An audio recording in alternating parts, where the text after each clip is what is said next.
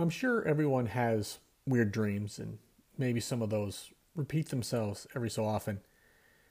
There was one recurring dream that I had for years, although I haven't had it recently, about being a kid and being chased around my parents' yard by their lawnmower. Now, this was not some lawnmower that drove itself. That's straight horror movie B level territory. My father was driving it. I didn't mow the lawn as a kid.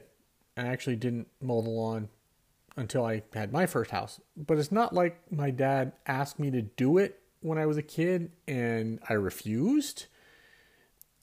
He just did it himself.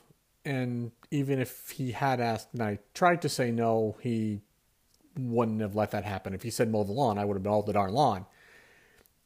And like I said, I do the lawn now, but it's not a big deal. It's a fairly benign home maintenance activity. So for the folks who try to analyze dreams and try to find triggers as to what causes them, go have fun with that one. In another dream that's come up from time to time, I am either playing baseball or I'm playing soccer. And I'm really good. I'm alert, I hustle, I pass intelligently, I'm great at playing defense, but I can't score at all. And this is not a situation where, oh, I'm playing a position where I'm not expected to score, or that I score once in a while, but not that often. I am literally physically incapable of scoring. When I have the opportunity to shoot, either at the goal or the basket, my arms and legs do not function properly. Like they're being controlled by a committee that can never agree on what to do, so it just kind of scatters in 97 different directions. And I only have this dream for basketball or soccer. Never baseball, which I played from the time I was 7 years old through high school. Maybe that's because I was at least competent at baseball. I mean, I was a terrible basketball player, even worse than the player in my dream. I didn't really do anything well, but I've never played competitive soccer in my life. I don't know why that sport would come up in these dreams, but it does.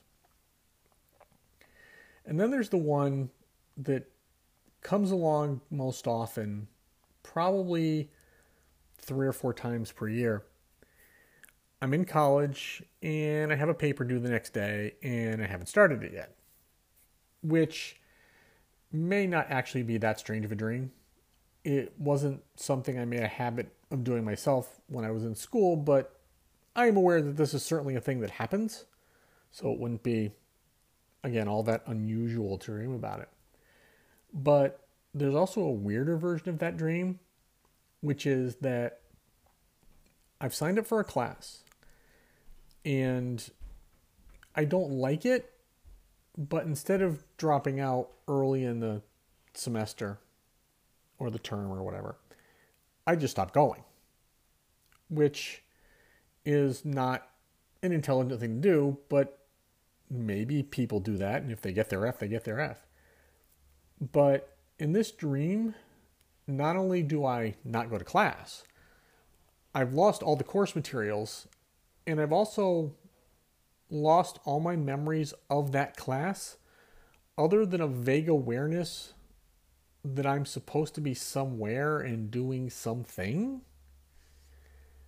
And this is the dream that when I have it, it weirds me out the most. Either version of the dream. The simple one of having to do my paper in less than 24 hours, or this mysterious world where I don't remember the class I'm supposed to be in.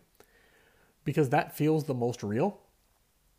When I have it, I literally have to snap myself out of it and tell myself that I finished my master's degree almost 25 years ago. I do not have classes anymore. I do not have assignments anymore. So I had another weird dream the other night, but this one was a new one, really new. I was in a grocery store, and just to start, I have no idea why I'm in a grocery store in a dream. I mean, sure, I was just in one and wrote about it on my blog, billswritingplace.wordpress.com. It's where the oyster crackers and shaving cream reference comes from. But it's not like I dream about everything I do in life in the previous day or days before, or else the hours I sleep would just be a long hellscape of reliving my entire life on the back of my eyelids. So anyway, I'm in the grocery store and I've got my basket of items and the store's crowded and people are buzzing to and fro. And it's then that I realize that no one there is wearing a mask, including me. Now, this could have been a good dream. If in the dream COVID was over, although, to be honest, if I have a dream about COVID being over and we can live our lives safely and free of restrictions, hopefully I'm not at the grocery store. Hopefully I'm at a baseball game or in New York City or some European country or really doing a lot of different things. Not in a grocery store. But nope, in this dream, COVID is still real, still a thing. And when I realized that neither I nor anybody else in the store had a mask, I reached into my pocket to grab mine because that's where I keep it when I carry it, but I'm not wearing it. And it's not there. And so I start to panic. And just to try to do something, I try to pull my sweatshirt, the top of my sweatshirt, across my mouth and my nose, but it won't stay in place. It keeps slipping down. I pull it up, it slips down. I pull it up, it slips down. And then I don't know how the dream ended because I started to wake up. When I woke up, I had an email from JetBlue saying to dig out the suitcase because they have low fares from Boston and this is a great chance to fly somewhere cheap. You know, JetBlue, I'm sorry. I understand what you're trying to do. It's what you feel you have to do, but nope, not now. Maybe someday. Hopefully someday. It's also, we're in a situation where COVID cases are starting to tick up in a lot of places, including here in Massachusetts where I live.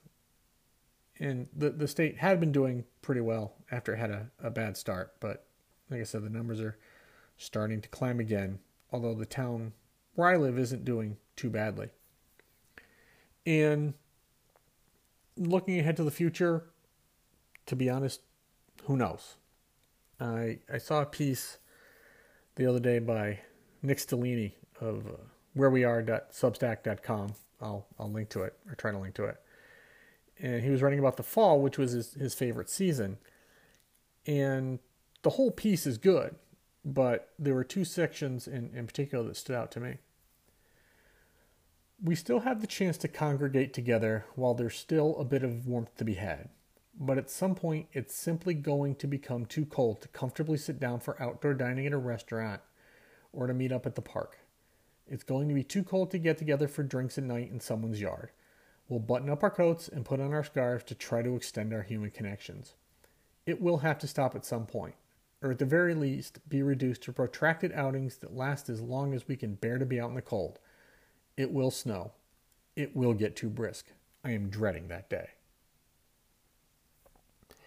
It is particularly cruel that these last few weeks of togetherness will be occurring right when we as a people typically come together the most. We're coming up on a string of holidays from Thanksgiving through the New Year that all serve as celebrations of family and love. These special days typically serve as places of safe refuge from whatever outside stressors may be weighing on us.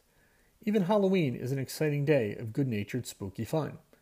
But something about going door to door during a pandemic feels deeply wrong.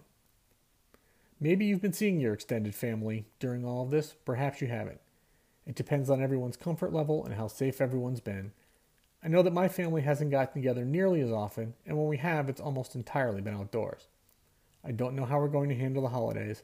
I can't say the idea of spending hours and hours together indoors is particularly enticing. The CDC agrees. It's stuff like this that is enough to make you wish you had stayed in bed, because who knows? Maybe the dreams will be better. So this brings us to the end of this week's tale. If you want to hear any of the other installments, you can listen on Apple Podcasts, Anchor, Spotify, Radio Public, Pocket Casts, Google Podcasts, Breaker, and Overcast. And I also post all these on my blog, which is billswritingplace.wordpress.com. And if you want to see what else I'm up to, you can check out the blog. And I'm also on Twitter and Instagram at @a_silly_place. Thanks for listening, and I'll talk to you again next week.